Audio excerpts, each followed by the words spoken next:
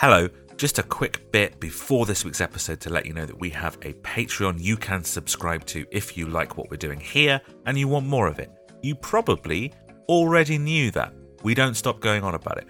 What you didn't know is that you can currently get a little free trial, so you know exactly what you'd get as part of your subscription. You can head to patreon.com/whatismusicpod or follow the link in the show notes to get your first 7 days free. All you need to do is pick which tier you'd like a free trial of. The Biggest Mates tier is the one that has all the extras in it, and then for 7 days you are free to listen to any episode we've released in the last 6 months. You can cancel any time or just leave the subscription rolling if you like what you find. It's charged monthly, and during any month, as part of that Biggest Mates tier, you'll get ad-free episodes of this show every Monday, you'll get a brand new episode of our new Manic Street Preacher show every month, 2 episodes every month of the Ultimate Playlist, our themed playlist show where we talk about all kinds of different music, different artists, different genres, different eras, and 1 or 2 bonus episodes every month depending on the length of the month. That's 2 episodes every week. There's also other tiers to trial. One that is just the Manic Show and ad-free What Is Music episodes, and another that is just ad-free What Is Music episodes. But hey, if the first 7 days are free, why not try a bit of everything? Plus, all tiers include access to the exclusive subscriber-only Discord where we discuss the shows, the bands we've covered, various music topics, and loads of other stuff, including some games that the friendly community have devised themselves. So head on over to our Patreon page now to claim your free 7-day trial. Go to patreon.com/whatismusicpod or follow the link in our show notes. See you there.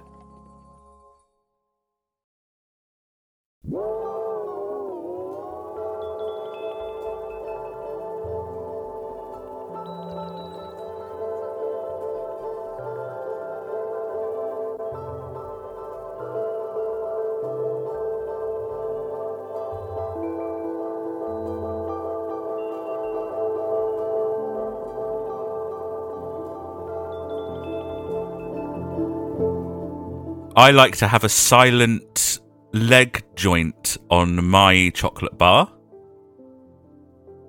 I have no idea what that Muted knee on the bounty. Don't know what that means. Don't get that one. Muted knee on the bounty. Still don't get. I know. Yeah, mutiny on the bounty. Yeah. What does that mean? As a sentence. It's like a book or something, isn't it? Oh. We had a tier. It's a film. It's a film. Someone made one of those tier lists where S, A, B, C, D, E, F. That's not ranking. the order of the alphabet.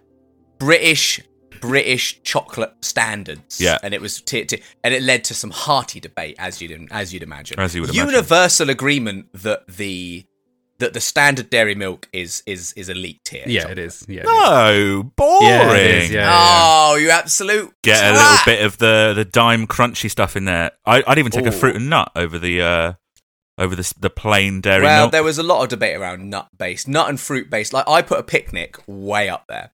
Love a picnic. It's real low for me, mate. And that got some really low rankings. But then for Steve put Bounty at like S tier. Love it. Oh, really? Lucas hates it. Oh no, what? No, I was gonna say it's like the podcast dynamic, but nah, it's not. Was this what you wanted to talk about? I should be in the middle. No, I'll save this for another intro, I reckon. Okay, My cool. bit. Great. Guys, Yeah. Next episode, just know that the intro pre-planned. I think Okay, Steve's good. got one as well. I think. What? I think we've got 2 intros ready to go now.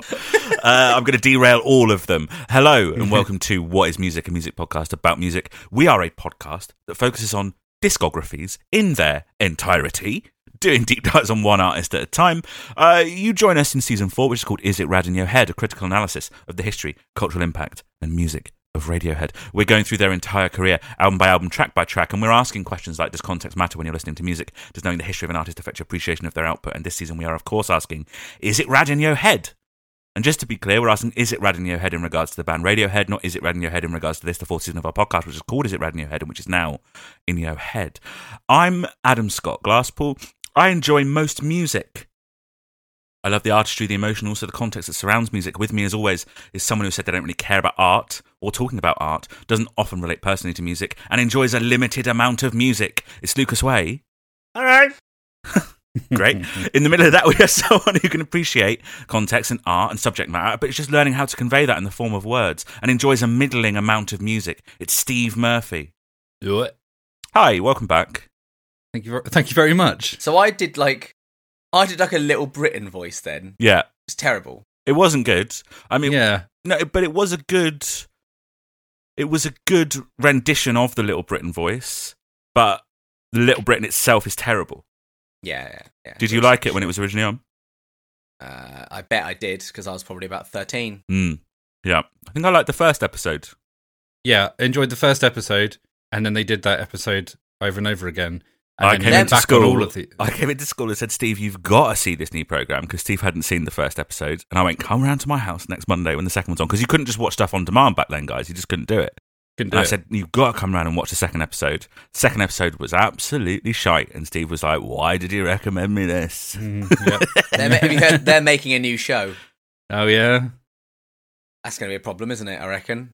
Is it going to be on the same channel as John Cleese's Faulty Towers? Well, they said it would be a have you heard they're spiritual also... continuation of Come Fly With Me, the one where they all did blackface. So Have you heard they're also doing a Blackadder without Rowan Atkinson? Yeah. Well, it's just we're leave living things in the alone. best timeline. Everything is great. But Richard across Curtis is the involved board. in that. So what is the impetus for him wanting to do that? Money. Okay, what's Rowan Atkinson's impetus for not wanting to Doesn't do need the money. Because I wouldn't mind. I don't actually have a problem. If they turn around and said, we're making a Blackadder season 5, I wouldn't be against that. Yeah, it'd be fine. I think it'd be fine. Yeah. With Rowan Atkinson, without him, fuck off. But I think Rowan Atkinson can see, like, there's no need for this. There's no way it could possibly be better or as good. So I'm going to give it a swerve. Look, anyway, guys, we're not here to talk about classic British sitcoms and whether or not they're going to get remade, because Like we're Come going Fly through With Me. the entire discography of Paul Shaper's Radiohead. And today we're going to explore, we're going to discuss, we're going to dissect the band's 9th and most recent and final studio album, A Moon-Shaped Pool, in order to get a little closer to answering the question, what is music? Guys, we've done this a long time now, over 3 years. We're in our 4th year, our 4th season. What is music to you? Alphabetical track listings. Whoa. Really? That's a shame. I was looking forward to blowing Lucas's mind with that a little bit later on. But his little face, look. I know. Whoa. Just scrolling down, still reading. He's still reading through them. Oh, good. Got to the end. And the name of the album even begins with an A, so that's the start as well. Indeed. That's good. Now, okay. I didn't answer. Oh, I'm so Yeah, sorry. come on. Notes in a row. Yeah. Yeah, good. Classic. With all these like side projects, solo album soundtracks flying around that we've been doing recently, difficult to keep track of the band, isn't it? Who feels the most confident in catching us up? I got it. Lucas has got it. He's got it. I got it. He's I my got it. man. I got This it. is Lucas's time to shine. They did. Yeah. We left them with King Doesn't of sound Limbs. confident, does he? We left them after a King of Limbs. We left the band. Yeah, we've done episodes since then. Yeah, but not on Radiohead. Radiohead. Yeah, we have. Yeah. They went downstairs for a little bit, didn't they? In the basement. That's commentaries. No one cares about stuff like that. Yeah, that's true. Well, that's true. If you look at the numbers. Right? Since we've left them, right? I Yeah. reckon Johnny Greenwood has done There'll Be Blood. Okay, that was before In Rainbows. Okay, right. We're gonna stop. Okay, Steve, you go, mate. You go. Ed went to Brazil. Ed went to Brazil. Johnny Greenwood did his We thing. can't talk about their holiday plans. Junin. Yep. Phil released another album. Phil released another album. Tom released 2 albums. Did Atoms Tom for released Peace. 2 albums. And Colin's then, also there. The thing is, Did we do Atoms of Peace and everything since we've done? yeah. Oh, fucking hell. Johnny released Shunnen in 2015 is the most recent thing, but we've got to rewind from that a little bit. And we're going to rewind because when we cover an album, we like to take into account the recording sessions, what kind of state the band was in, and the context surrounding that specific record, which does overlap with some of the other stuff. So we're going to rewind, and we're going to rewind to 4.51 billion years ago, okay? Mm-hmm. Around that time, roughly, a very nascent Earth collided with a hypothesized Mars-sized planet called Theia. Yeah, and this made the Earth much smaller and left various parts of debris floating around it. One of the largest parts of this debris formed over time to become Earth's largest natural satellite, which we call the Moon, don't we? Adam, Is the moon considered to be made out of cheese because it's actually made out of debris? It's good. It's not bad. It's good. It's not bad. I like it. It's yeah. I think so. I think you've cracked it. Because Steve. him to have thought about that, he either thought about that on the spot, which would be very good, Yeah. or if he pre-planned it, he must have known that you were going to talk about the moon being a splinter of the earth, like debris, to know to make that joke in advance. So he's either planned very well, or he's thought of that on the spot, which is very good. Thanks, And man. it sort of answers my next question, which Yeah. is, are you guys aware of the moon? Familiar. I'm familiar. You said a minute ago the Earth's largest natural satellite. Yeah. Yeah. Largest satellite, full stop, I reckon. Well, no, but forget remove the unnatural satellites. Yeah. Isn't it our only satellite? Isn't it our only satellite? Isn't there? Is there any other satellites apart from the moon? All the other satellites, yeah. Like the man-made ones. No, yeah, but natural satellites. Yeah, It's the largest natural satellite. I think Is there's it not got to the be only some natural little satellite? bits of shit floating around, isn't there? Have you not seen the QI episodes where they hypothesise there's like 42 moons? Well, that's bollocks. Oh, okay. It's bollocks. It's bollocks. To be fair, knowing Where QI, are they? Where are they then? That's bollocks. Well, I can't see them, but they don't exist. Where are they then? knowing QI, on the next episode, they probably said, "Oh, actually, that's not true anymore." It's bollocks. Bollocks. How do you feel about the moon? That's nice, isn't it? I'm asking questions like I'm padding for time, but we've got so much to fit in. Yeah. Like, how do you feel about the moon, I guess? Love it. I enjoy the moon. Love it. I enjoy it. I think it looks cool. It looks nice. I like this. I like the aesthetic of the moon. Yeah, agree. I'm a monochrome boy, Yeah. so I like a monochrome moon. Mm. Yep. I wouldn't want to go there personally. I'd love to go to the moon. It Not looks my vibe. boring. Not my vibe. But also, is the setting for some of my favourite movies, Moon? and by that I mean none of my favourite movies. It's not the setting for one of my favourite movies It's because they don't make it to the moon in Apollo 13. That's true, but it's close by, isn't it? And also, It's not the setting though. one is of it? your favourite movies is also the DreamWorks logo, and it's in that, isn't Oh, it? Well, have you seen the new DreamWorks logo? No. Not anymore. The new They DreamWorks haven't like got rid of intro. them. Right. Have they Doesn't matter. cancelled Mate, Look. mate, it's awful. It's like, look at all the brands we own, and it like pans Oh, past Shrek. the Marvel thing. Yeah, great, cool. Yeah. Love it. But- Love it. Yeah, it's just like, look at all our IP, and it ends with like the real hero shot of Shrek and Fiona and Donkey. Like they're the peak of the brand. Even DreamWorks has gone woke. No, does that's that not mean? what. That's not what. What's woke that means. mean? I don't know what woke woke means. I'm just going to keep trying through the episode. well, until I Neither get does it right. neither does Donald Trump. I literally just saw. He was on Truth. On Simple Politics, that with Nicola Sturgeon resigning today, just to date this episode. Yeah. Yeah. That Trump said, "Good riddance to failed woke extremist Nicola Sturgeon of Scotland." Anyway, in terms of Radiohead, Oh, yeah. we're rewinding to September 2014. And I know I've talked about this before, but they're just very quiet and secretive. I had a bad time researching this episode, okay? Because There's nothing. Oh, there's just nothing. Like, so many artists today, like, have their whole lives followed, and Radiohead have just completely avoided that. There's no interviews. Like, that obviously helps them keep out the public eye. They're not photographed anywhere. You don't get red carpet soundbite interviews, like, despite them actually attending events like that. They just keep themselves out of the press, and the only stuff that really gets said about them in the press is through the lens of other artists who are engaged in that sort of constant media cycle, soundbite interview, clickbait kind of thing. What, but people that are affiliated with Radiohead? in one No, way they're or not another? really affiliated. Do you want to talk about Kanye West and Miley Cyrus? So why would they be talking about Radiohead? Well, let's find out. Kanye West, Miley Cyrus, both stories from Grammys 2009 that made their way into the press like sometime after. Like the Kanye West thing was like came out like a decade after it happened. Miley Cyrus was on the record as saying, "Radiohead are the reason I love music. I told my manager, pull as many strings as possible so that I can meet them backstage." Because, of course, you know, they performed at that year's Grammys and they won Alternative Album of the Year for In Rainbows too. Her manager said, Miley's really obsessed. And Radiohead were like, oh, we don't really do that. So Miley Cyrus then made these comments in the press that were like, stupid Radiohead, I'm going to ruin them. Can you believe they refused to see me?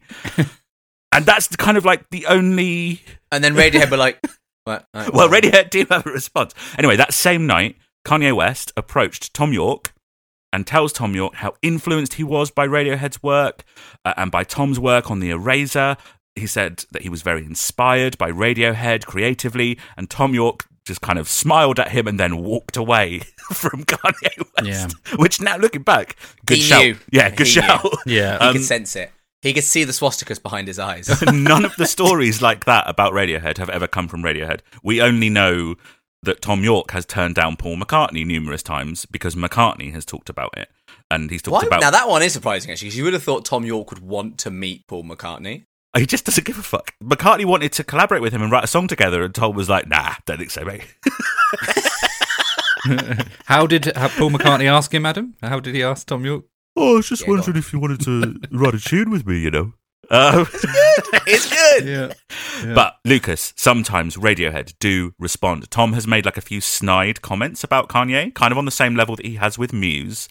And when the Miley Cyrus stuff came out, Radiohead issued a statement that was simply, when Miley grows up, she'll learn not to have such a sense of entitlement. Yeah. Which is savage. Although Tom did end a blog around that time by saying they were going on tour, and he said, wish us a safe journey if you still like us and aren't one of the people I've offended by doing nothing. Interestingly, though, while he was at Carnival in Brazil in 2016, Ed O'Brien bonded with Kanye West as they shared a few beliefs. And just to be clear, good. The beliefs are that they both believe in God. Okay, there we go. So just to nix any sort of like weird clickbaity rumours around. But what Ed didn't realise was the whole time they were having that conversation, Kanye West was talking about himself. Yeah, exactly. Ed's there talking about our Father, the Lord, and Kanye's like, I know. I am pretty good, actually. Do you know what? Ed also worked with Paul McCartney, so it might just be that Ed goes around like mopping up after Tom, just sort of tidying stuff away. Damage control. He's on damage control. Anyway, look, the point is, they are reclusive, they're a bit grumpy, they're not in it for the glamour and the showbiz and the parties, they're not in it for the networking, they just kind of keep their heads down and let their music do the talking a lot of the time, which is very apparent in this stage of their career, where The King of Limbs is released in 2011, and then we wait 5 years for another Radiohead album. And because they've got that fuck you credibility, they can just in the press say something savage about Miley Cyrus and just be like, what? What are you going to, what? I don't care. What are you going to do? Not say Radiohead are one of the best bands ever? As if. Their tour for The King of Limbs finished in like November 2012. Then it was just solo and side project stuff for a few years. Whilst they were on that tour, some tentative steps towards recording had been made. They stopped at Third Man Records in Nashville, Tennessee, which is... I think I've been there. You might have done. It's Jack White's record shop and studio. And they recorded 2 tracks live to tape. I think it was probably would have been for Jack White's 7-inch series, where he gets artists to record 2 songs. They would have been tracks that they had been trying out on the King of Limbs tour. So one of them was probably Identikit. I think that is confirmed that they did try and record Identikit in that session. And the other one was probably Full Stop or Cut a Hole, which I don't think we've interacted with, something like that. Those recordings were shelved. Nobody has ever heard of them. And then by September 2014, Tom and Phil had finished up their solo records, but they hadn't quite been released yet, but they were finished. They had nothing else to do on them.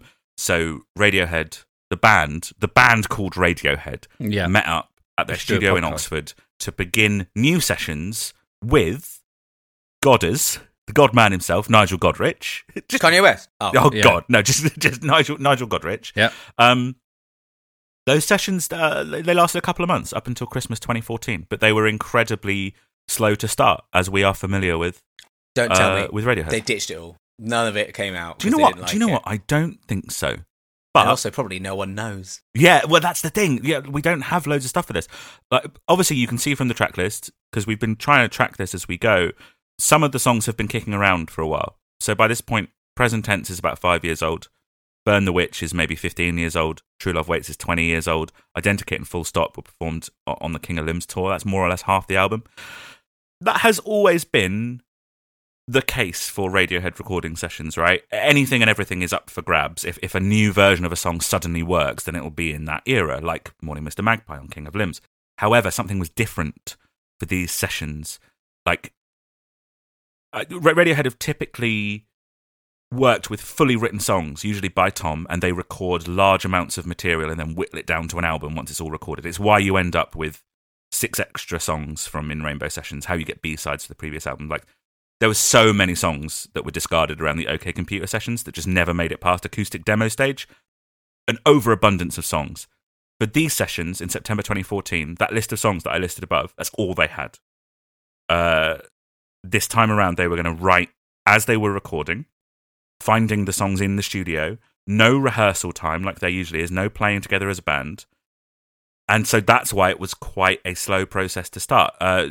Jonny Greenwood at some point stated, because all of them are only asked about the progress of the next Radiohead album, that the band had changed their method of writing and recording. And he was likely referencing that there was a dearth of fully fledged songs. But they have still also got the pinboard to fall back on. Yeah, that's absolutely true. And they do. But I think they're just trying to find a new way to make music. Perhaps not content at this point with just putting out an album because they're going to put out an album. There needs to be something interesting for them to focus on, And then in the new year, in 2015, those sessions continue in what Phil calls fits and starts. Jonny goes away for a bit to record in India with Nigel. Tom contributes a soundtrack to a play called Old Times. Now, Steve, what's that title doing for you? Okay. And then at some point, this is the thing. Do you remember how well researched our OK Computer episodes were, and like when they recorded in each house and stuff? Yeah. At some point in 2015, yep, wow. They spend 3 weeks recording at La Fabrique Studio near Saint-Rémy-de-Provence in France. Lovely. Which is a beautiful place to spend time. The south of France, and I think it was probably in summer, judging from some of the photos. That's very... Some of the photos? Oh. Good. Very un-Radiohead. Yeah. I the south of France in summer. Board shorts. I think it's Radiohead. That feels Radiohead to me. I feel like they go out and have wine. Oh, and yeah, absolutely. Yeah. Even if that does feel a little bit un-Radiohead, the studio that they used, it used to be a 19th century mill producing art pigment, had been used by musicians including Morrissey and Nick Cave, is just down the road from where Van Gogh voluntarily checked himself into an asylum and created some of his most enduring works, and it also houses the world's largest vinyl record collection, which is all very Radiohead. It is. The art pigment thing, the paint thing, reminds me of makes me think that's influenced the album cover artwork, right? 'Cause that's like a big blotch of stuff, isn't it? Absolutely. And Stanley was with them. They brought Stanley Donwood along with them, and he worked on the artwork while they recorded, as is Classic. tradition. I suppose those things remain the same, like their producer, the control over their environment, it's got to be like a nice environment to record in, the visual artist being there all the time, and I suppose that allows them to change and push how they actually make the music, right? Yeah. Gives them like a safety net, a comfort blanket. One thing that they also do that is both un-Radiohead and very Radiohead is that they allow someone to come into the studio and witness them recording, and they talk about the creative process and how the album was recorded so that it can be published in a written piece, which is very un-Radiohead. The person that they allow in is Adam Thorpe, an English poet that will be writing it for the Times Literary Supplement, which is very Radiohead. Also Radiohead. Also, just in general, Radiohead doing something not very Radiohead is very Radiohead. Is very Radiohead. I know. But this album to me feels very un-Radiohead and very Radiohead at the same time, but we'll get onto that when we get to the album. Yeah, definitely. Yeah. I agree. It's a very un-Radioheady but very Radioheady Yeah, album. yeah, just what exactly. you said, but I said it. You also said it, Steve. Do you want to have a go on it, mate? We're all saying the thing is about the album, it's very un-Radiohead, but therefore it's very Radiohead. Yeah, I agree. Here is Adam Thorpe's description of the studio. A sunlit suite of rooms with antique rugs, ornate fireplaces, and elegant period furniture lined with books in wooden cabinets and invaded by recording equipment, as if the teenage scion of a stately home has taken advantage of his parents' absence. A whiteboard shows only a list of tracks in black marker pen, starting with Daydreaming and ending with Burn the Witch. Colin points to the main console, a vast sweep of knobs, buttons, and faders. This is a Neve 88R, 72 channels, made in Burnley, worth about 100,000. It's analog, like this reel-to-reel Studer. It's all about looping and layering. In the older vaulted section, part of the floor is stone with a giant hieroglyph chiselled out. Probably Roman, Colin explains, where the milestone went.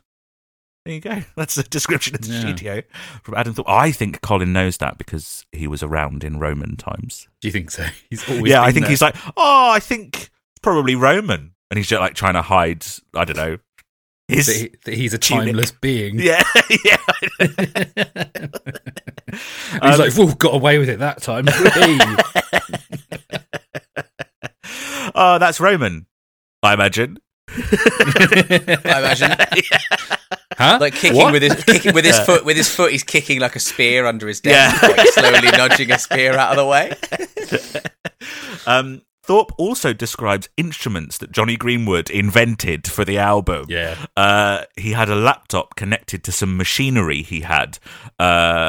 He'd made this machinery that moved these tiny hammers in rhythm, and beneath the hammers he placed things like light bulbs, bells, yogurt pots, and a mini tambourine. So he'd made his own little analog drum machine. Very, very primitive. And the recording method was a little bit more primitive too, with Nigel and the band deciding to record completely on tape without the aid of any computers. They've always recorded onto tapes, but for things like Hail to the Thief, In Rainbows, King of Limbs, they were sorted and edited by Pro Tools as like an assistant. And this was back to slicing with razors and keeping spools of tape all like marked and sorted, hanging them around the studio. And that presented them with a limitation, which is that if you wanted to record a new take of something, you had to erase the previous take. You had to either get rid or commit. It's just such... I mean, I like it from a concept, but it's also just like, practical person to me, it's just like, yeah, but don't do that. Still keep the option as a back. You might need it. But creativity is not a practical thing to do, you know? I don't know what those words mean. Colin said it forces you to have to make decisions in the moment. It's very much the opposite of having your album stored on a terabyte hard drive. And it seems to have paid off because Johnny estimates that about 80% of the finished album was recorded in a 2-week period during that session in the south of France, which is interesting. That stuff that Colin said about the hard drive seems like he's overcompensating that he knows loads about technology for some reason. Yeah, I know. So it's like he had the serial number of the technology. Yeah, he's trying to hide something like that would blow a lot of people's minds. Like he's not eternal. Yeah. Like he didn't make Thea hit Earth to create the moon. Debris. They had string players come in at various times, but Daydreaming was completed early in the French sessions, and Thom Yorke said, "That's it. That's the sound of this album." And a big part of that for him was the way that Johnny Greenwood used strings, which we will touch on in a bit when we get to the song. The other 20% of the album would have been bits they'd recorded before, bits of tidying up later on in Oxford, but also putting the bigger string arrangements and things on it. Nigel said the recording sessions for A Moon-Shaped Pool were a very intense experience. The Radiohead experience. Yeah, although not necessarily in the same way that the OK Computer or the In Rainbow sessions were intense, but in more of an emotional way. Okay. Ed said that one of the reasons they did absolutely no interviews around the release of A Moon-Shaped Pool was because they just weren't ready to talk about it at that point. He said, "We were quite fragile and we needed to find our feet." On the day that they recorded the strings for Burn the Witch, Nigel's dad died. Nigel describes how he, quote, "literally left him on a fucking table in my house and went and recorded." And then he said, "It was a very, very emotional day for me. He was a string player as well, so it was one of those things where it felt like he would want me to go and just do this." A few weeks after that, in August 2015, Thom Yorke issued a statement, because a paper had probably got hold of the information, that he and his partner Rachel had separated. He had met Rachel whilst they were at university together. Because Radiohead was so private, people just assumed that they were never married. I think we touched on that. Oh, they've never been married. They had in fact married in a secret ceremony in 2003, and people just didn't know. But the statement said, "Rachel and I have separated. After 23 highly creative and happy years, for various reasons, we have gone our separate ways. It's perfectly amicable and has been common knowledge for some time. Which is an interesting statement. So the sessions were during a period of great loss for at least those two people, with the rest of the band having to pick up the pieces of that a little bit. A lot of people say you can see that channeled into the album, especially in Tom's lyrics. Steve, you were talking about, is the Eraser a breakup album? No, but I think this is. You reckon? I think so. It's somber, but I mean, I suppose, it's so is a lot of Radiohead. Yeah, but I can see. Yeah, that's cool. Then on December 25th, 2015, Radiohead gave us a little Christmas present. It took the form of a song uploaded to SoundCloud, and it was a new Radiohead song. The first new material from Radiohead in over 4 years, and it came with a tweet from Tom that said, "Last year, we were asked to write a tune for the Bond movie, Spectre. Yes, we were. It didn't work out, but became something of our own, which we love very much. As the year closes, we thought you might like to hear it. Merry Christmas." It's called Spectre.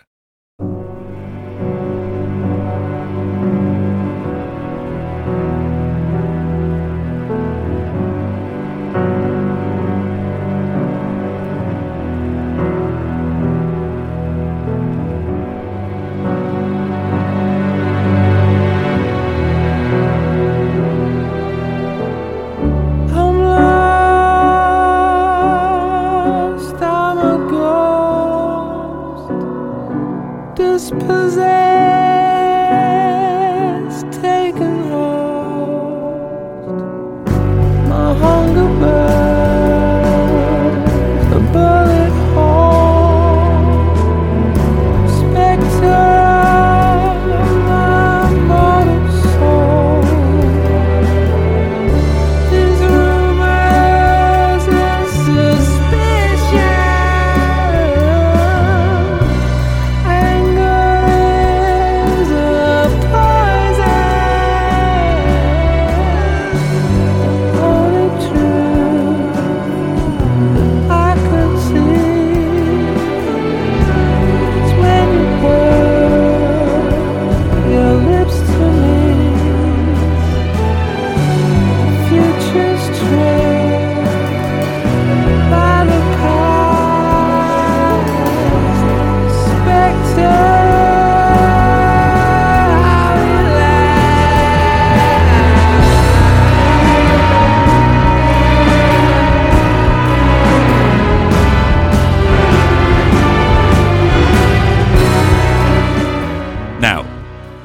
Before we get to the song, let's do a little bit of background. Yeah? Yeah. It had been rumoured that Radiohead... Rumoured? He's doing Roman. Did I say rumoured? I was going to let that go. Did I say rumoured? I'll edit it out. Been rumoured? I'll edit it out. I edit out all mistakes I ever make. Yeah. And that's a privilege as the editor. Hang on, you kept your score for Journal for Plague Lovers. That's good. No, that's good. That's good. It's almost worth keeping this bit, but no. It had been rumoured. Wow. Okay. No. Okay. I guess I'm just going to not get it. No. Say there had been whispers of. Okay. There had been whispered of. Right. Fuck me. It had been rumoured that Radiohead would be providing the next Bond theme for most of 2015, and betting on it was actually suspended when someone put 15 grand on them at 10-1 odds at William Hill. So then they suspended it, suspecting insider information. And then the Sam Smith song came out in September 2015. And the film was released in October 2015. And then a couple of months later, we get this with not a lot of explanation. And explanations have been pieced together over the years. Sam Mendes directed Skyfall and Spectre. The incredible success of Skyfall, highest grossing Bond film, gave him some kind of weight. And Daniel Craig is obviously kind of custodian of the character. He's perhaps the most involved in the production of the films of all the actors who have actually portrayed Bond. He's a producer on No Time to Die. He is, yeah, exactly. And do you know what Sam Mendes and Daniel Craig also have in common? They like Sam Smith. Yeah. Huge Radiohead fans. Oh, nearly. So Radiohead meet with Sam Mendes and Daniel Craig and agree to provide the next Bond theme. The song they turn in is Big Boots. That song that we saw them trying to record in Meeting People Is Easy for the 90s Avengers spy film. It was always kind of a tribute to Bond themes anyway, and it was now renamed to Man of War. And the creative team at Bond, as well as Daniel Craig and Sam Mendes, they loved the song. Wait, but that song had been used in the Avengers. No. Had it? No, it wasn't used. The recording was abandoned, and it's on the pinboard, is where it is. That's where it is, Lucas. The producers, even though everyone loved it, realised that because the song wasn't written specifically for the film, it was ineligible for an Academy Award nomination, so they turned it down. They said, no thank you. And that process took a little while, but then Radiohead said, okay, well, we'll do another one. And they stopped recording A Moon-Shaped Pool to write and record Spectre. And then when they turned in the song Spectre, it was too late. And the producers had already started down the road with Sam Smith. Would have been nice to give him a call and be like, oh, just FYI. Yeah, just by the way. Sam Mendes and Daniel Craig liked the song Spectre so much that they were trying to find other places in the film to put it. Yeah. But wanted to play it in full with the vocals, which ultimately they just couldn't make work, as the vocals were like too distracting to use it as like score for something. They should have just had a bit when James Bond turns into a musical. Gets home and puts on a song and just sits down. puts on his Sony, XM20. They really show the logo. Has a Heineken. He has a Heineken. Yeah, sits there, has a Heineken, and just enjoys his. And like halfway through the song, he checks his Omega watch. They use it. It's a good opportunity to get a lot of branding in. 3.5 minutes of him just sitting. Maybe he's doing a bit of research. He's like looking up some spy shit. So he's hacking or whatever. And so he's on his VIO laptop and he's doing some work. He's not just sat there, but he's doing some work. But the whole time, headphones are on. He's listening to Spectre. He could also just be on a mission. Which is a weird coincidence that the song he's listening to is called like the shady organisation that he's investigating in that film. Yeah, that's why he put it on. He googled Spotify for the word Spectre. I was like, because this will be appropriate. Look, it's a massive wasted opportunity, in my opinion, and I think that was also felt throughout the core production team of the Bond franchise. There is a documentary on Amazon Prime called The Sound of 007, right? It's feature-length, and it charts the history of Bond themes.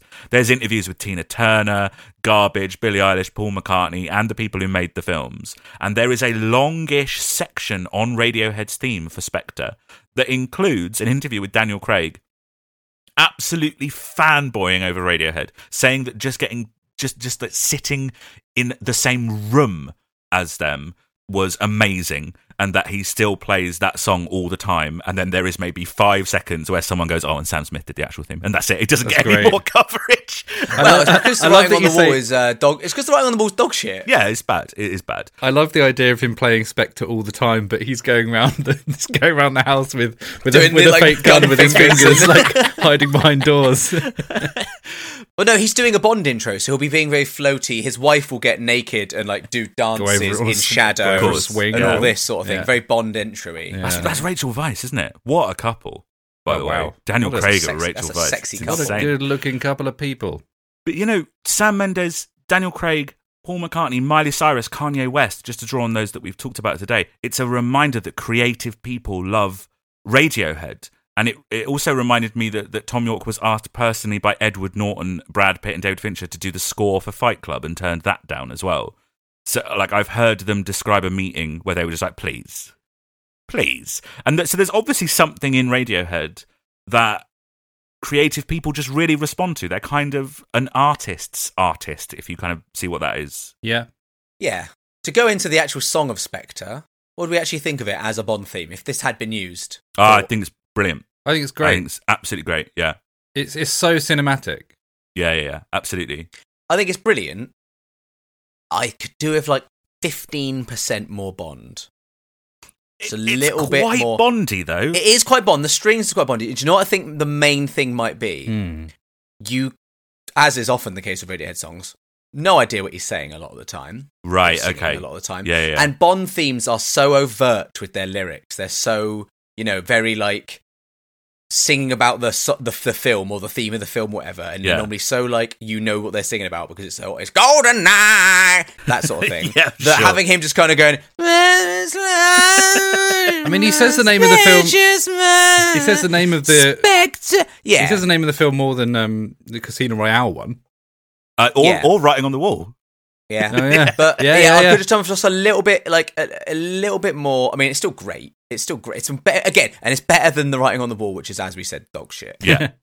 I showed it to Hannah. Was in the room with me when I was doing my notes for this, and I was like, "This is supposed to be a Bond theme. What do you think?" And she was like, "Yeah, it's really depressing." Yeah, it is. It's way. It's slightly too dark for a Bond theme, isn't it? But it's like, okay. So firstly, there's shades of a moon-shaped pool. It reminds me of Pyramid Song. It's very of this era, but it also feels very classic Radiohead.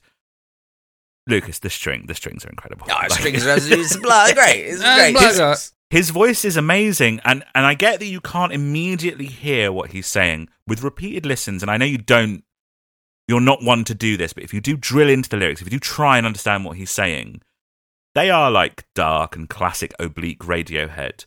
But they are also totally in keeping with the theme of the movie, and they are as close as you would expect Radiohead to go to doing like a Bond theme. Well, we said this when we did Billy, is do the bands get told, if not the plot, some key yes, they do. Themes, some right? details. Because we talked about the Billie Eilish one, they talk about your blood a lot, which obviously the plot of that film is around nanobots in your blood. Your blood. Yeah, absolutely.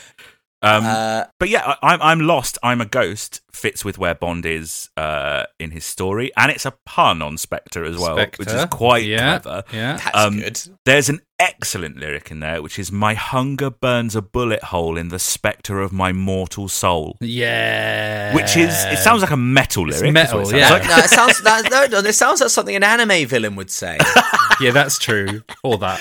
Just that one line, though, it takes in obsession, longing, a gun, someone having sold their soul. But then elsewhere in the song, there's romance, like there is in Bond films. The only truth that I can see is when you put your lips to me. And I think they understand Bond and they reflect it in the song, I think. Tell you what, though, in terms of cultural impact, they probably made the right choice. This would not have topped the charts in the same way that Sam Smith's song did. Yeah. That's because people are idiots, though. Oh, yeah, absolutely. It's too dark, it's too melancholy, it's too jazzy, right? And also I'm quite happy that they weren't attached to Spectre, which isn't great. Yes, there's also that. Yeah, I don't remember which one this is. Is this the one? It's the first one with Christoph Waltz. It's the one with Christoph Waltz being the main. Is it the Day of the Dead intro? Day of the Dead at the start. Yeah, and of course he was the architect of all his pain. I don't know if you remember that as well. No, it wasn't. No, it wasn't. Huh? He's the author of all of his pain. Oh, is it not architect? You're thinking of The Matrix. I'm thinking of The Matrix. Yeah. Yeah. I personally would much rather have had this than just the reheated shite that we're sometimes fed for Bond themes.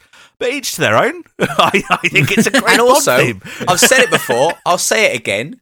We should do an episode on all the Bond themes. We're going to. We already know we're going to. Yeah, but we're not. They don't know. Over on the paywall. Yeah, they know. They know.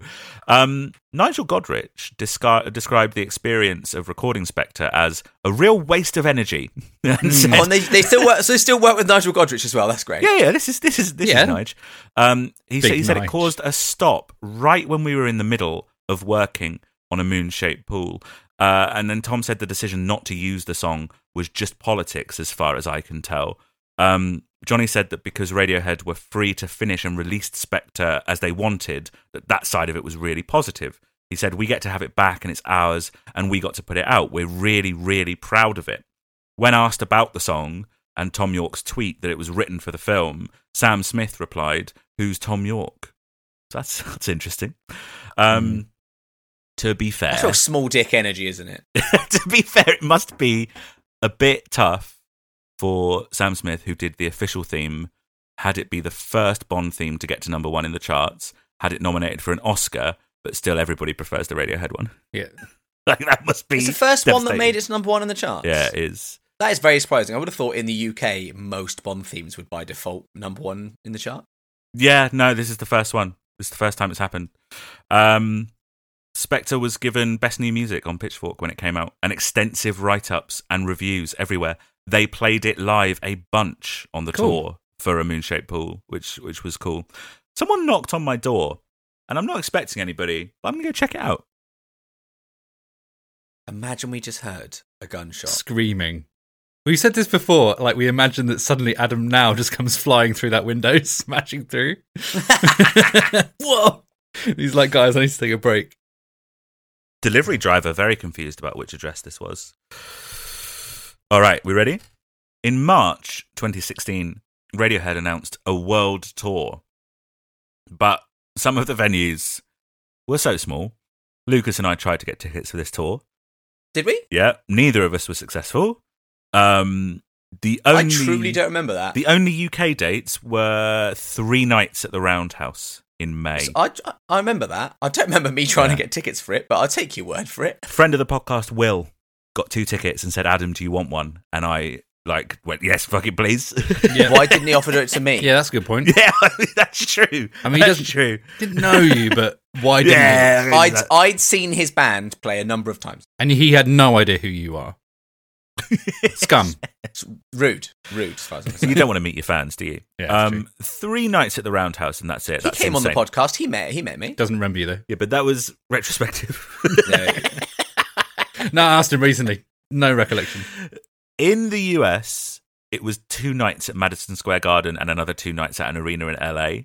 And there were also some festival headline slots included. The size and nature of the tour and the fact that the tours for In Rainbows and The King of Limbs didn't start for up to a year after each album's release meant that I think loads of us assumed this was like the 2006 tour, where they'd be testing new material, and that meant that a new album was a long way off.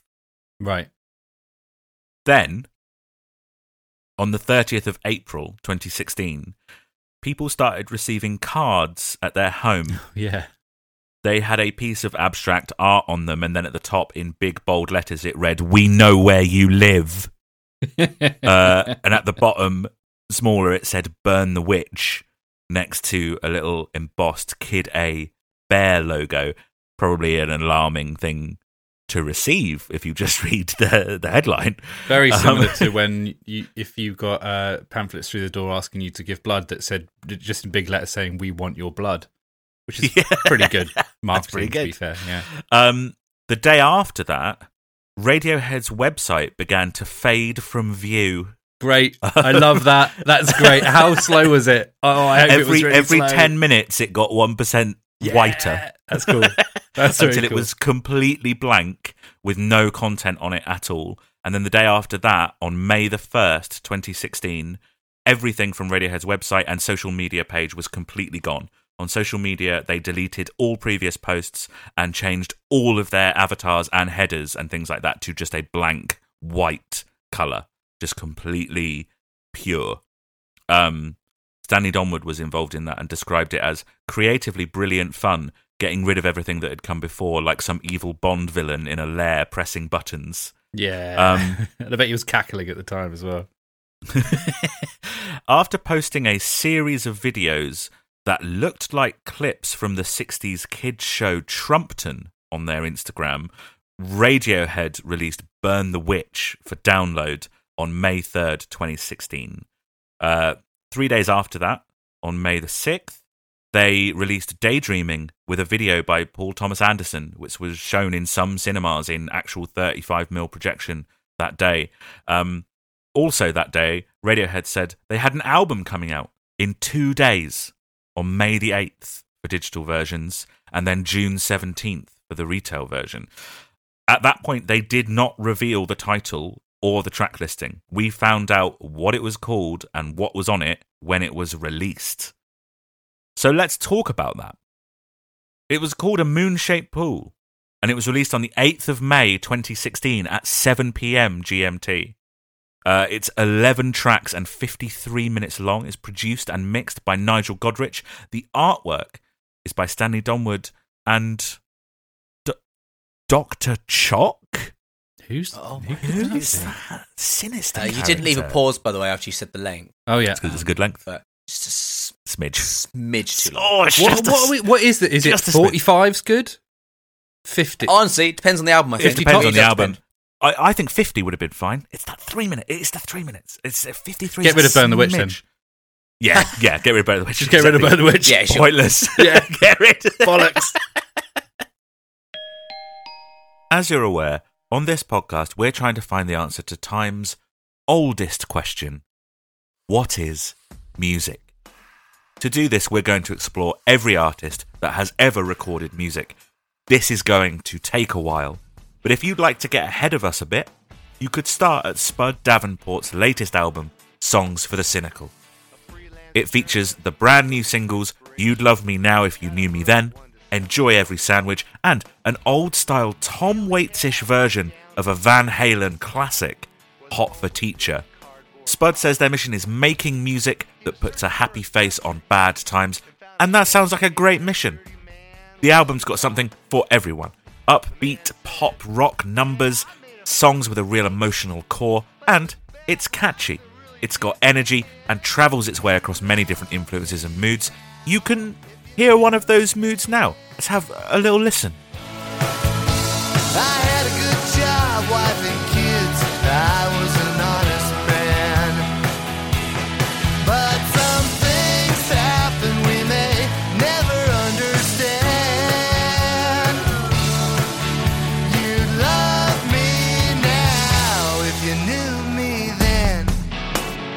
And we haven't even mentioned Spud's clever, satirical and, as the album name suggests, cynical songwriting, all about the state of the times we're living in. It's fun, varied, relevant, and out now. So if you'd like to get a little closer to finding the answer to the question, what is music? Spud Davenport's Songs for the Cynical is available everywhere you buy and stream your music. When he goes to singles bars, this little voice inside his head wants to scream out, yeah, you'd love me now if you knew me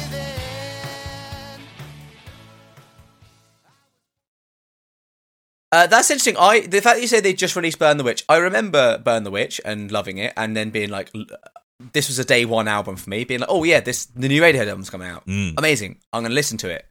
I thought Daydreaming was also a song I'd heard, but obviously not.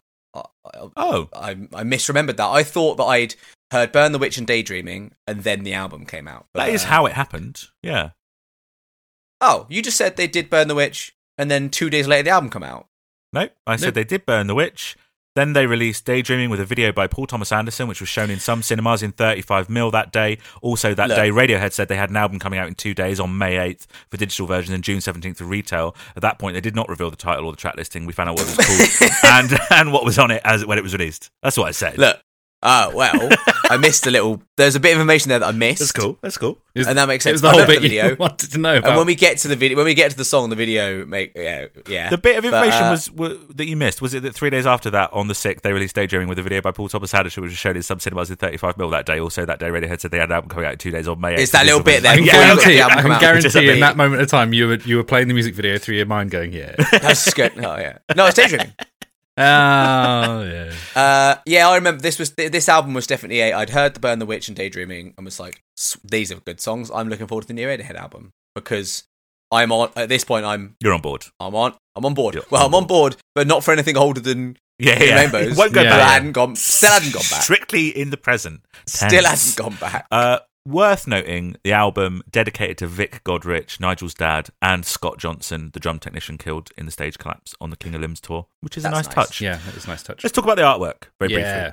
What do we think of the artwork? Got it up in front of me already. I've already got it up. So prepared. That's what you were doing when you weren't listening to me talking about Daydreaming. He's professional now. It looks like a face.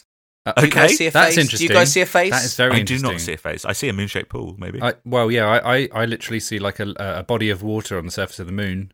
But people see a face on the moon. So what are you going to do? It's one of their more literal pieces of artwork, I think. So to the right of the image is the left ear, sticking out there. Okay, stage left. and then there's I don't like stage. You know it confuses I know. me. And then sort of the little like blotchy stuff at the bottom. I almost see it as like a scar. Sorry, on the is that face. stage bottom or the normal Shut bottom? up. Stage bottom. And then there's like and then the top almost looks like flicks That was of my hair. nickname in university. I don't know. I think I actually there is such a face here that I'm seeing. There's the ear. I can see like hair.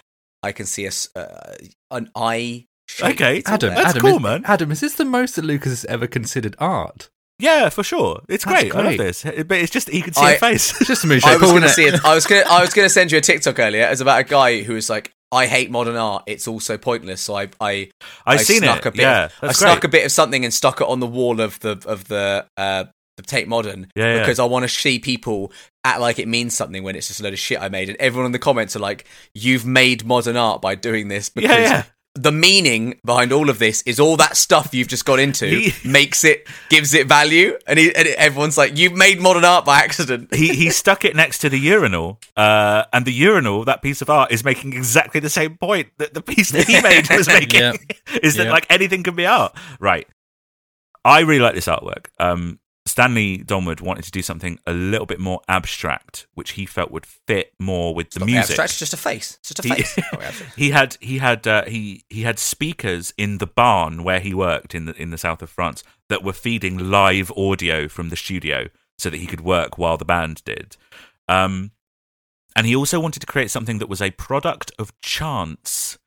And he initially wanted to create what he called a painting Dalek, which was a robot that would squirt paint onto the canvas for him, and he wouldn't quite sexy. know.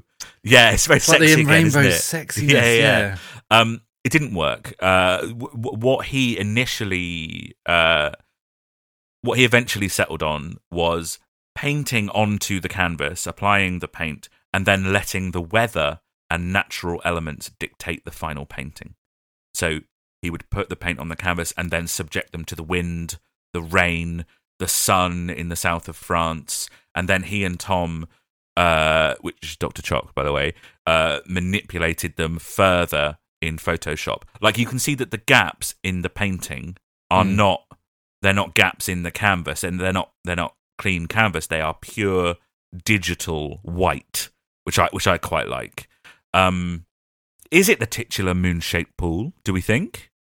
I never saw that. I saw it's paint on water, like it's all like it's like you put oil on top of it, it floats, and also it's a face. And what could you call a body of water if you were so inclined?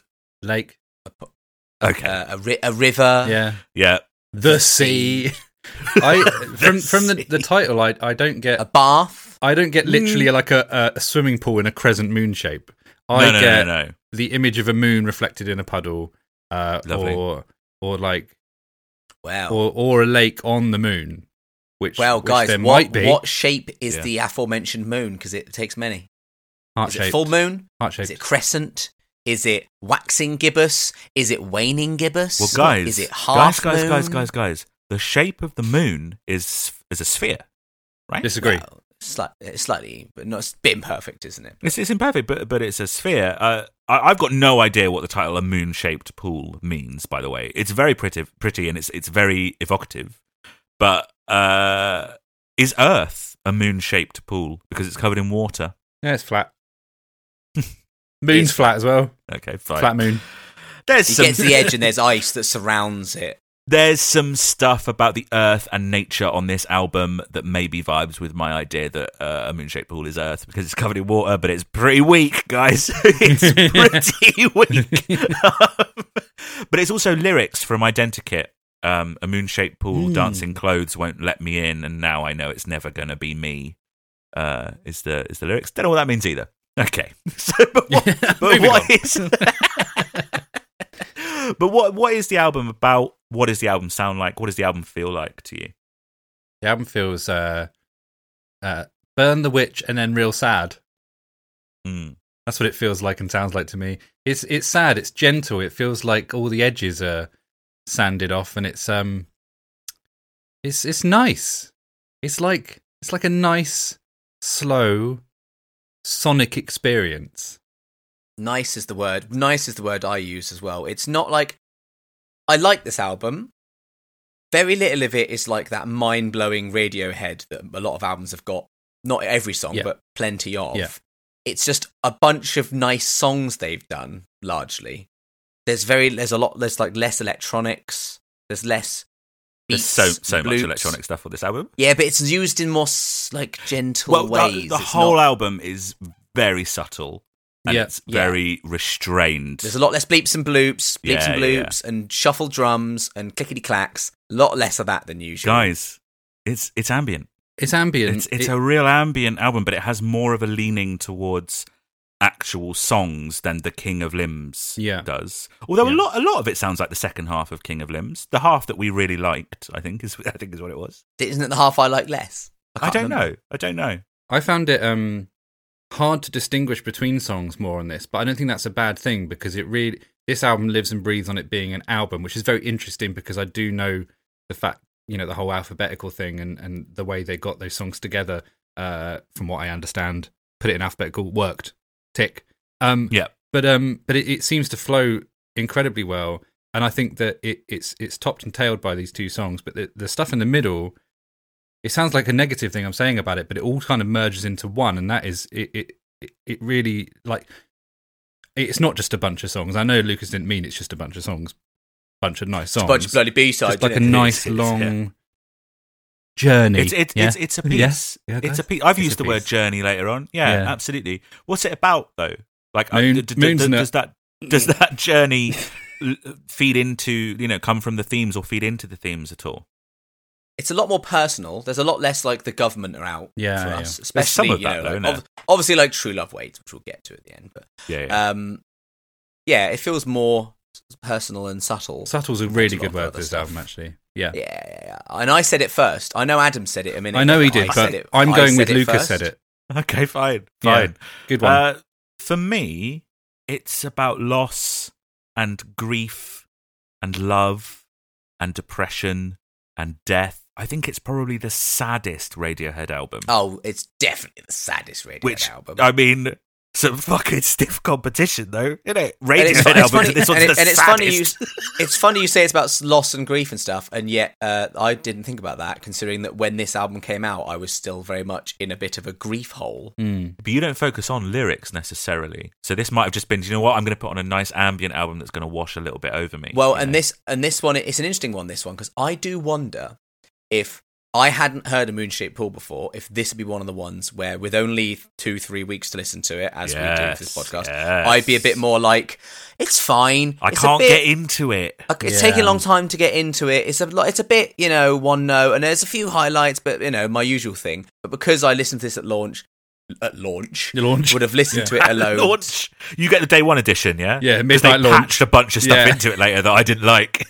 I got the deluxe edition. I got an extra mission where you get to You do get an extra mission in the deluxe edition. We'll talk about that later. Yeah. Yeah. Amazing. And I've listened to it, sporadically throughout the years, and so I've got that familiarity bit, and so maybe I'm a bit more like. And what is that, right? Because In Rainbows was so immediate for all of us, I think. And Kid A took a couple of years for me. And it's steadily gone up for Steve. And Lucas, you're kind of more on the respect side of it than you are on the love side of it.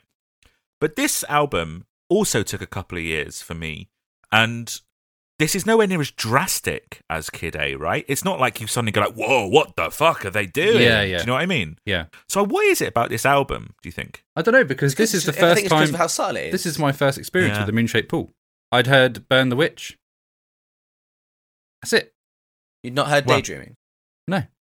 There's no reason he would have heard Daydreaming, really. They released it and had a video, and it was a thing, and it was talked about. Didn't chart, though, did it? You know what I mean? It's not. But I was aware of it, Adam. Yeah, and you're a Radiohead fan at this point. You're 3 albums into Radiohead fandom. The thing I do wonder how I found that out, because I wouldn't have been bloody reading There's Pitchfork or anything. No way I didn't put it on some kind of group chat, if we had a group chat back then. But I'll tell you what. Or do you know what? Honestly, front page of Reddit, probably. When Radiohead have a meeting, it makes the front page of Reddit. So I'm sure that their new single would have done as well. What else is on this album? I feel like there's a lot of regret and forgiveness and heartbreak, but I get the sense that it's looking for the beauty in all of that pain. And there's some political stuff on there as well. It doesn't hit you over the head with it. It's, stuff around climate change and groupthink. It's very Radiohead. It feels very lived in here, though. It doesn't feel... Sometimes on things like Kid A and OK Computer, you feel like the narrator is a bit disconnected from the things they're talking about. Lucas, you said this felt like a very deeply personal album, and it is. I get the impression that Tom is going through these things. And I know that's the impression we got from OK Computer and Kid A and In Rainbows or whatever. But it feels like there's less distance here between the artist and the subject matter. What genre is it? I find this a very difficult album to describe. I think Radiohead. I think you nailed it with ambient. I think it's an ambient alternative rock, which is so broad. Is it rock music? Where's the rock? Where's the rock? There's seldom much guitar on the album. Track 7, my favourite one, that goes... Well, we know that. We'll get to that, Steve. And Steve, when we get to it, can I still do the bit? You've not said that. Okay, yes, that's good, because that'll be in the next episode. Not, you're right, it's not guitar music, really, but there are lots of guitars on it. But Radiohead haven't done guitar music since, I guess, The Hail to the Thief. In Rainbows, though. It's kind of guitar. It's like a rock album. I would say this is a rock album. Open chord song. Yeah. That's Open Pick is what it's called. Open Pick. Well, Jigsaw Falling into Place is what it's called, yeah. Oh, also, Adam, a minute ago, you said it's very Radiohead. And it is, because it is. But also, it's very not Radiohead, because it is lacking a lot of things that I associate with Radiohead, which is like shuffly drums and bleeps and bloops. Yeah. Stuff like that. Not much of that. Covered in that. So, just like some of the ways that it's made, it's very Radiohead and very un-Radiohead. Strings. Radiohead loves strings. They've always used strings as far back as the Bends.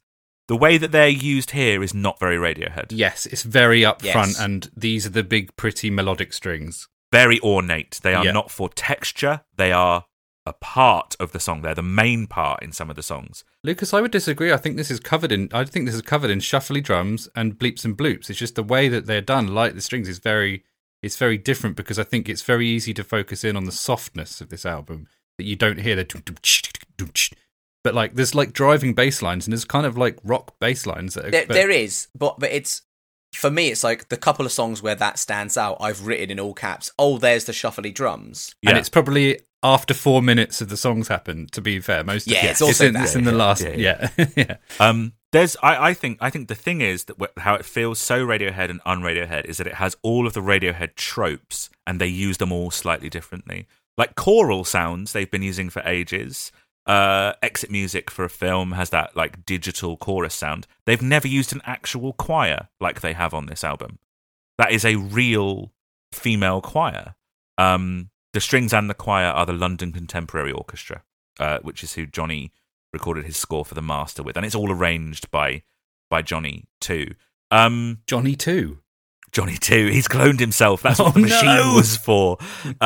Feels like a blend of In Rainbows and King of Limbs for me in some ways. It's more song focused, it's more melody focused, there's more ornate parts and orchestration like there is on In Rainbows, but it retains the ambient, loose, kind of experimental nature of the King of Limbs too. It feels like something new and something current. It feels like a 70s album, like a 70s singer-songwriter kind of thing, like those kind of the couple that they have the acoustic strummed almost folk songs. I was talking about this on the Steve Bate episodes, Behind the Paywall.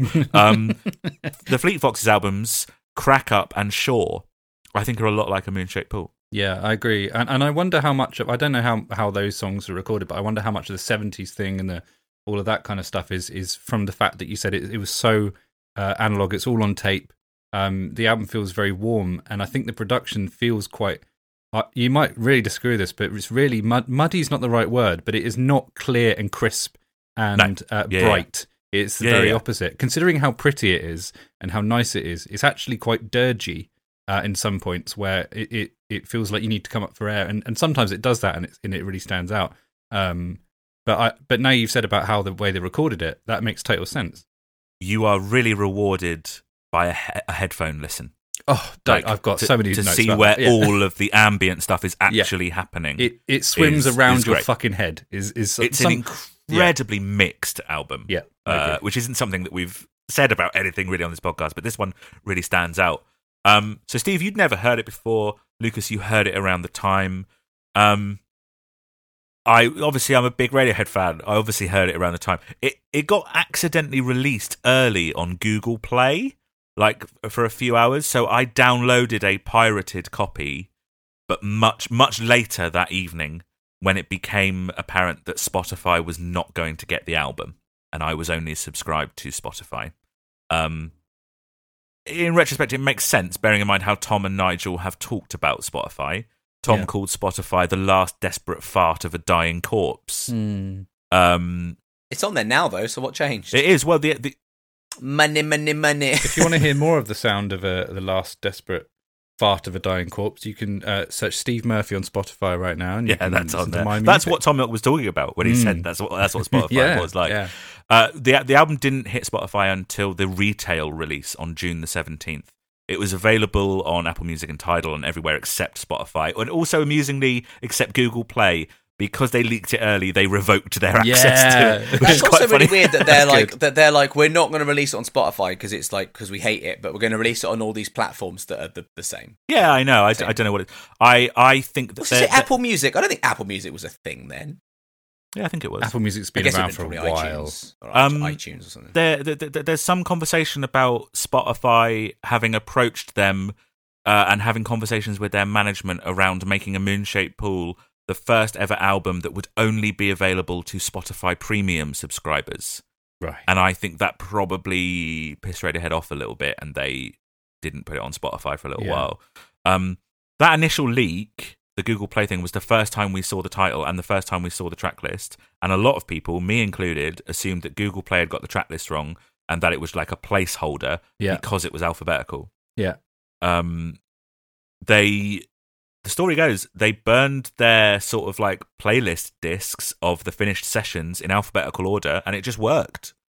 Like they just went, oh, yeah, that works. And then they went through their typical second guessing process of thinking, well, we can't release it in alphabetical order, can we? Because that's insane. But they landed on, hey, if it works, it works. I had to download it.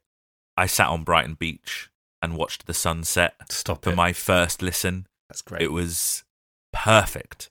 Shall we start the album? Yep. Should we start on track 1? No, let's do it. Starts with a B. Let's do it alphabetically, I think.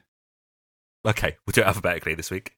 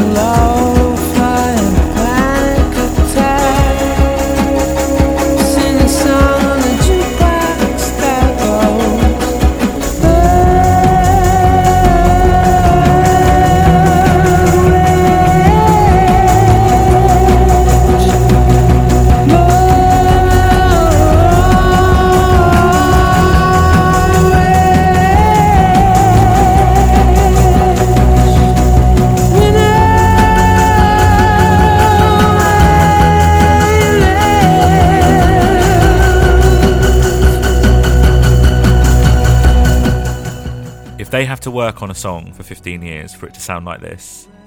Fair enough. I will wait another 15 years for the new stuff. Yeah. Next album can come out in 2031. Yeah, whenever they like. To be honest, whenever we all agree. They like. Best song on the album, right? No.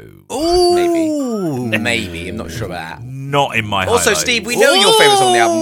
We've done your favourite song on the album. It's track 7. Track 7. What is the classic rock song? I think it might be Identikit, which is maybe the most basic rock song on the album.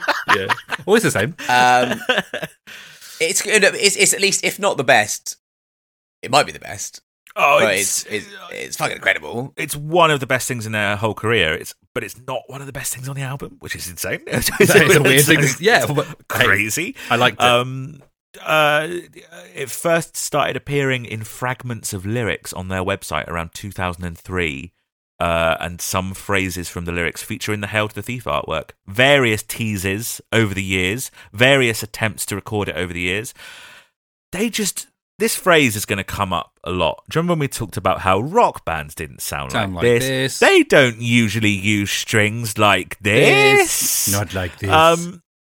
I guess the closest cousin it has is Harry Patch, because that was just orchestra and voice. Yeah, but it's a weird one, isn't it? Because we only think of them as a rock band because of that they started off as a rock band. But if you were just presented with Burn the Witch and said, listen to this music, your brain wouldn't go to, oh, it's a band, it's a rock band that are doing a song that have got some strings on it. It's only that we've got this thing in our heads of Radiohead of the guys on stage with guitars. And I would assume solo artist. This is not a million miles away from Run Boy Run by Woodkid. Yeah. I mean, it's the way it uses strings is great because it does have cinematic and lovely. It also uses them as like rhythm. It's a rhythm instrument. I totally agree. There's a lot of dun dun dun dun dun dun. Whereas normally the way I respond to strings, and unsurprisingly, the stuff I prefer in this song in terms of the stringage is the soaring, that more ornate, as Adam said earlier. Strings aren't an automatic win for me, clearly, because the dun dun dun dun dun dun dun dun dun dun dun is great. It's not like, oh, it's string time, baby. You need that as like a bedrock, I think, so that he can do all the ornate melodies and the counter melodies and the harmonies. And what's the town from the Flintstones got to do with any of this? He also does that like ominous dissonant thing that he does with strings quite well, especially at the end when it builds and builds and builds and builds to its climax. For that sound, he had some players, they played their stringed instruments with guitar plectrums to get that like percussive plucking sound. They knew they wanted an orchestra for it, I think. Tom even made reference to it once. He said, oh, one day we'll do Burn the Witch when we can use an orchestra. And so this had the benefit of, they knew they wanted to do that. And so it was, Johnny talks about how like, usually by the time he gets to put strings on a song, they've got like every band member on it, and it's already so full of stuff that he just does textural stuff or supporting stuff. Whereas this, it was recorded as vocals, drum machine, and bass, that like fuzz bass you can hear, and that was it. So Johnny was just free to fill the rest of the space with strings, which he absolutely did. Yep. And all of it sounds great. It sounds very grand and dramatic in a way that Radiohead don't often fully lean into. Yeah. It feels very Radiohead. It feels very un-Radiohead. It's a bit Muse because of the grand stringness, the falsetto, the dramatic sort of chorus to it. It feels like Down is the New Up was maybe a prototype for this in some ways. The big strings on that. What do we think of it as the opening track? It doesn't set the tone. Yeah, it is. It almost, and maybe it's just because I know it's a single and all the rest of it, but it almost does have that thing of like, we talked about it with, I know, weird reference to pull from, but when we talked about simulation theory, that they did dig down all that time long before the album. Yeah. And so they had to stick it on the album, even though it wasn't really in keeping with the album. Right, okay. This almost feels like that a little bit, where it's probably, maybe just because I know it's the single, but it's like Burn the Witch at the start, and then all the rest of the album that's more in keeping with each other. Yeah, maybe. I think, I don't know if it sets the tone, but it sets something. It feels weird to call this the Strings album, but 7 of the 11 songs feature orchestration, whether it's strings or choir or both, which is way more than half. So the fact that it opens with a song that is all strings is great. Yeah, it does feel appropriate, and it's also it's quite a rush of energy, I think. Yeah, with that very, very big chorus. What do you think it's about? Burn the Witch. I mean, it's like... It's about witch hunts. It's incredibly creepy. I mean, it is. It's literally got about the red X's on the doors and stuff. I haven't got the lyrics up. But red crosses. The nursery rhyme stuff makes it creepier. You've got the Sing a Song a Sixpence of... it's from a Rye, 4 and 20 Blackbirds. Doesn't that song end with someone getting their nose pecked off? Anyway... But also, I all that weird, creepy, you say, like, nursery rhyme and all that, it is impossible for me to not picture the music video when I hear this It's song. exactly what I was going to say next, is that just works really well, and it's similar to the Bagpuss stuff he did, right? With the yes, what was exactly. the creepy king on the cold... The bony throne? king of nowhere. That's it. Yeah. But yeah, the music video is something else, isn't it? Oh, man, I can't wait to cover it. It's one of my favourite music videos of all time. Just so for listeners that haven't seen it, it is... it's like the 60s TV show Trumpton, but they reenact The Wicker Man. Yeah. Yeah, it's like Trumpton or terrifying. Candlewick Green or something like that. That kind of very, very cute, like little expressionless dolls that don't have moving mouths. They're just like little wooden, nothing. Like Postman Pat. Postman Pat also looks like that, right? It's actually a very literal sort of music video for the song that it is. Yeah, and they fucking like put them in a cage and burn them, and all the little villagers are like. Well, he's in a big so Wicker Man, weird. isn't he? Didn't they put him in a proper big Wicker Man? Yeah. Oh, maybe you're right. It's so good. The opening line of the song, "Stay in the shadows, cheer at the gallows, this is a roundup." To me, that's talking about that kind of keep your head down and revel in others being punished as long as it doesn't reach you. Just like when the song was written, very Hail to the Thief adjacent, which was their angry political album. This feels kind of angry and political in a way that a lot of the stuff on this album doesn't. Which is almost another reason why it is a little bit not in keeping with the rest of the album, because this is a bit more political. Like even Plebman, Mr. Plebman. Johnny the Pleb, the pleb himself, was like, oh yeah, it's about witch hunts and stuff, and that's very like, or, you could use that now. It's about culture wars that cunts create. Trans people in sports, that's now the current one that everyone's decided is, for some reason, something that is a problem. And it's just culture wars. It's a timeless vibe, that vibe of the angry mob descending upon the perceived wrongdoers with like questionable evidence or a lack of evidence. That's summed up perfectly in the line, "Burn the witch." And it's followed up by the very menacing, "We know where you live. You cannot escape." And there's lyrics in there about abandon all reason, avoid all eye contact, do not react, shoot the messengers. So some of the lyrics on this album in general, some of Tom's lyrics are quite direct. They are less obscured than they have been in the past. Tom talked about this and just kind of said that sometimes there is no other way to say something. He was worried about cliches.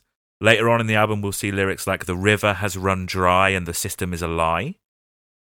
He thought about rewriting them in order to make them more oblique, and he also was a little bit worried that political statements kind of alienate some listeners. And he eventually landed on, "Why hide it? The system is a lie, so just say that." Yeah. And I think the directness helps very much on this song, but also on the tracks where the compositions are more loose and they kind of float around. The lyrics are there to ground the songs a little bit. And it's, it's spread out across the record rather than 11 songs of very blunt lyrics. But I do agree that this one slightly doesn't fit. On the other hand, if you're going to have a song that doesn't fit on your album, make it fuck. Yeah. And this one... make it burn the witch. This one absolutely fucks. What's the word? An actual like form thing that I love in this song is he's doing the... that. Not bad. And then... the second one he does in any given chorus, he pronounces the word "burn" differently, and I can't describe what it is specifically. I thought it was a different word. I never looked it up. I thought it was "burn the witch," the witch, and then it's still "burn the witch." We know right? where you live. It's "burn the witch, we know where you live." Yeah, but he kind of goes "burn the witch," and then the second one is "brah." It's kind of like different. Yeah. It's great. I love it. I think it's something about his particular like tone of that second burn is. After we've done the Moonshaped Pool episodes, we're going to watch a commentary from the tour. Okay. How do you think they play "Burn the Witch" live? Johnny's invented a robot that plays. Either they have strings, which I doubt. They do I not doubt have they have strings.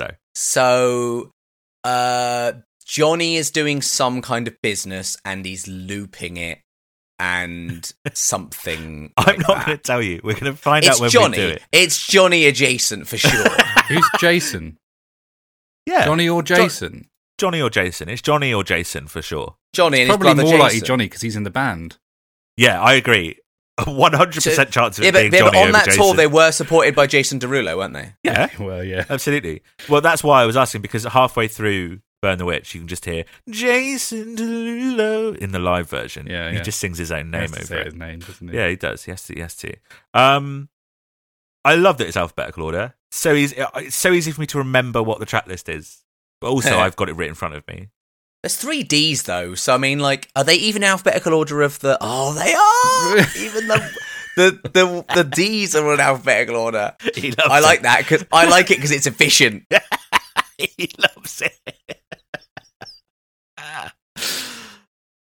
You know what, guys? There's a little change of pace. I'm going to stop it there. Yeah? But I'm not going to stop it completely. I've got a couple of things I want to wrap up first. Firstly, I want to ask you if what we've heard so far is music. If we've heard any music. I can't remember. If we've heard music, no. Well, in the last hour or If we haven't heard music, yes. Oh, that's very interesting. Okay. Yeah. Cool. We're on board. Yeah. What about an email? Can I read an email from one of our listeners? No, because I don't. Because it means having to hear the fucking ramblings of our listeners, and Lucas, please. If you listen to this podcast, Please, Lucas. I don't want to hear what Lucas, you have to say. You get zero respect from Lucas. I can't imagine you have anything valuable to offer. I owe everything to them. Well, let's see. I owe my life to them. Let's see what Bastian Hobbs, who's a huge Muse fan, has to say. But He's got such good opinions. Honestly, this guy. I can't wait to hear what he has to say. Hello, big mates. It's been a while. I started listening from the beginning of the new season and was instantly a fan. I loved the context you brought to the music, and Adam's way of listening and appreciating music has had an impact on how I do, and I've let myself explore beyond my horizons using that. I can still separate lyrics from music, and just like the good sound waves hitting my ear holes, but my mates have started to call me an insufferable music nerds when it comes to analysing context. Legend. We love him. Bit of a mixed bag between compliments and insults for me there, I reckon. It's probably Wow. I was working through the Manic season when I got distracted by the Billie Eilish season. Eilish was an artist that I had brushed off as pop for a while because I used to be a bit of an I only listen to rock teenage wanker, and even after growing out of that I couldn't get into her music. Your commentary and research on her life and the context of her music was an eye-opener for me, and I now listen to her music regularly alongside Muse and many others. It was a treat to have your podcast unlock an artist for me in that sense. I was exactly the same, though, to be fair. I was a rock boy. I cast off pop singers, and also Bastian Hobbs has been listening for a while and is a great musician in his own right. Oh, sucking up to the listeners. Absolutely. Every fucking day, mate. Sucky, sucky, sucky. The context there is that we have a little Discord thing for our Patreon subscribers, of which Bastian is one of them, and we have a little mates make things thread where people post stuff they've done, and yes, their music is very good. Now to the subject matter, says Bastian, the Radiohead season. I've known songs like Creep, No Surprises, and Street Spirit for a while. Even did a cover of Street Spirit with my band for an acoustic gig, but never got myself together to listen to the rest. I've been meaning to get into Radiohead for a while, and I was hoping your pod would unlock them for me, much like it did with Billie Eilish. After finishing your episodes on the Bends, I can rest easy knowing your waffling, jokes, commentary, and context will make me fall in love with Radiohead. All it took was your pod and listening to the Bends whilst grinding my smithing level in Skyrim, and I was hooked. What nerd. You do it by doing Iron Daggers over and over and over again, and then eventually you can do Daedric Armor. So it's a good thing to do, but it's just hours of just boring content. A little update from me. Last time I wrote in, I mentioned my band, and since then a lot has happened. We got to the finals of an up-and-coming artist contest, have released a single, are working on an EP, and might be on the Danish X Factor programme this year. We're called Locksmith, spelled Loksmith, and the single is Invisible Cages, if you want to check it out. Sneaking in a little... Yeah, to our listeners. That's the plug. I take back what I said now. Looking forward to getting up to date on this season and waiting for new episodes every Monday. If ever I stumble upon you lads in a pub, I'd love to share some pints and a good chat about music. The topic is great, and no doubt the company even greater. Have a good one, Bastian. Bastian, thank you very much for your email. Glad we unlocked Billy for some people. Yeah, that's nice. Not necessarily our intention, but is also quite a gratifying thing to have happen, I suppose. Here's something great. Yeah. I'm talking to Bastian on Discord, literally as we speak. Oh my god, that's crazy. Eyes on the pod, Lucas. Eyes on the pod. No, I'm talking to Bastian. Block him. And that's interesting because it's like he exists in two timelines at once. He just said lovely. I think that brings us to the end of another episode. Thank you, listeners, so much for listening. One listener I'd particularly like to shout out because, people pay to have episodes dedicated to them. Idiots. Yeah. Absolute Stop idiots. This week's idiot is called James Heel. So thank you for your subscription over on Patreon. Let's not call them idiots. Yeah. Our next episode is out next Monday, and we're going to continue our deep dive into a moon-shaped pool. So make sure you do join us for that. Let us know what you think of what we've been talking about so far. You can do that by finding us on Twitter, Instagram, and Facebook at What Is Music Pod, TikTok at What Is Music, and if you'd like to send in something a little bit longer, like Bastian did, we'll read it out on the show. We'll start a dialogue together. Come and email us, whatismusicpod@gmail.com. And if you liked what you heard here and you'd like an episode dedicated to you and you'd like to hear more of the kind of stuff that we do, head over to our Patreon page. You're going to find all kinds of extra podcast shows. We've got a Mannix one. We've got a themed playlist one. We do bonus commentaries. We do bonus music discussion episodes. We do ad-free episodes of this show from our entire back catalogue. We have this great Discord community, and we also have advice on how to weave your own doormat. You can head to patreon.com/whatismusicpod, or you can follow the link in the show notes, and you'll get up to 2 podcast episodes every single week. There are other ways you can support us if you'd like to. You could buy some of our merchandise over at whatismusicpod.redbubble.com, or come and send us a little one-off donation at ko-fi.com, which is ko-fi.com/whatismusic. The best way to support us, though, is what you're doing right now, which is listening to us. You could also rate the show. You could subscribe to the show. You could share it with your Radiohead-loving friends, or your Mannix-loving friends, or your Muse-loving friends, or your Billy-loving friends, or your Waffle-loving friends. All of that stuff that all the podcasts ask you to do. We very much appreciate it. That about does it for this week. Thank you again for listening. Before you go, please. Bye. See you later. Goodbye.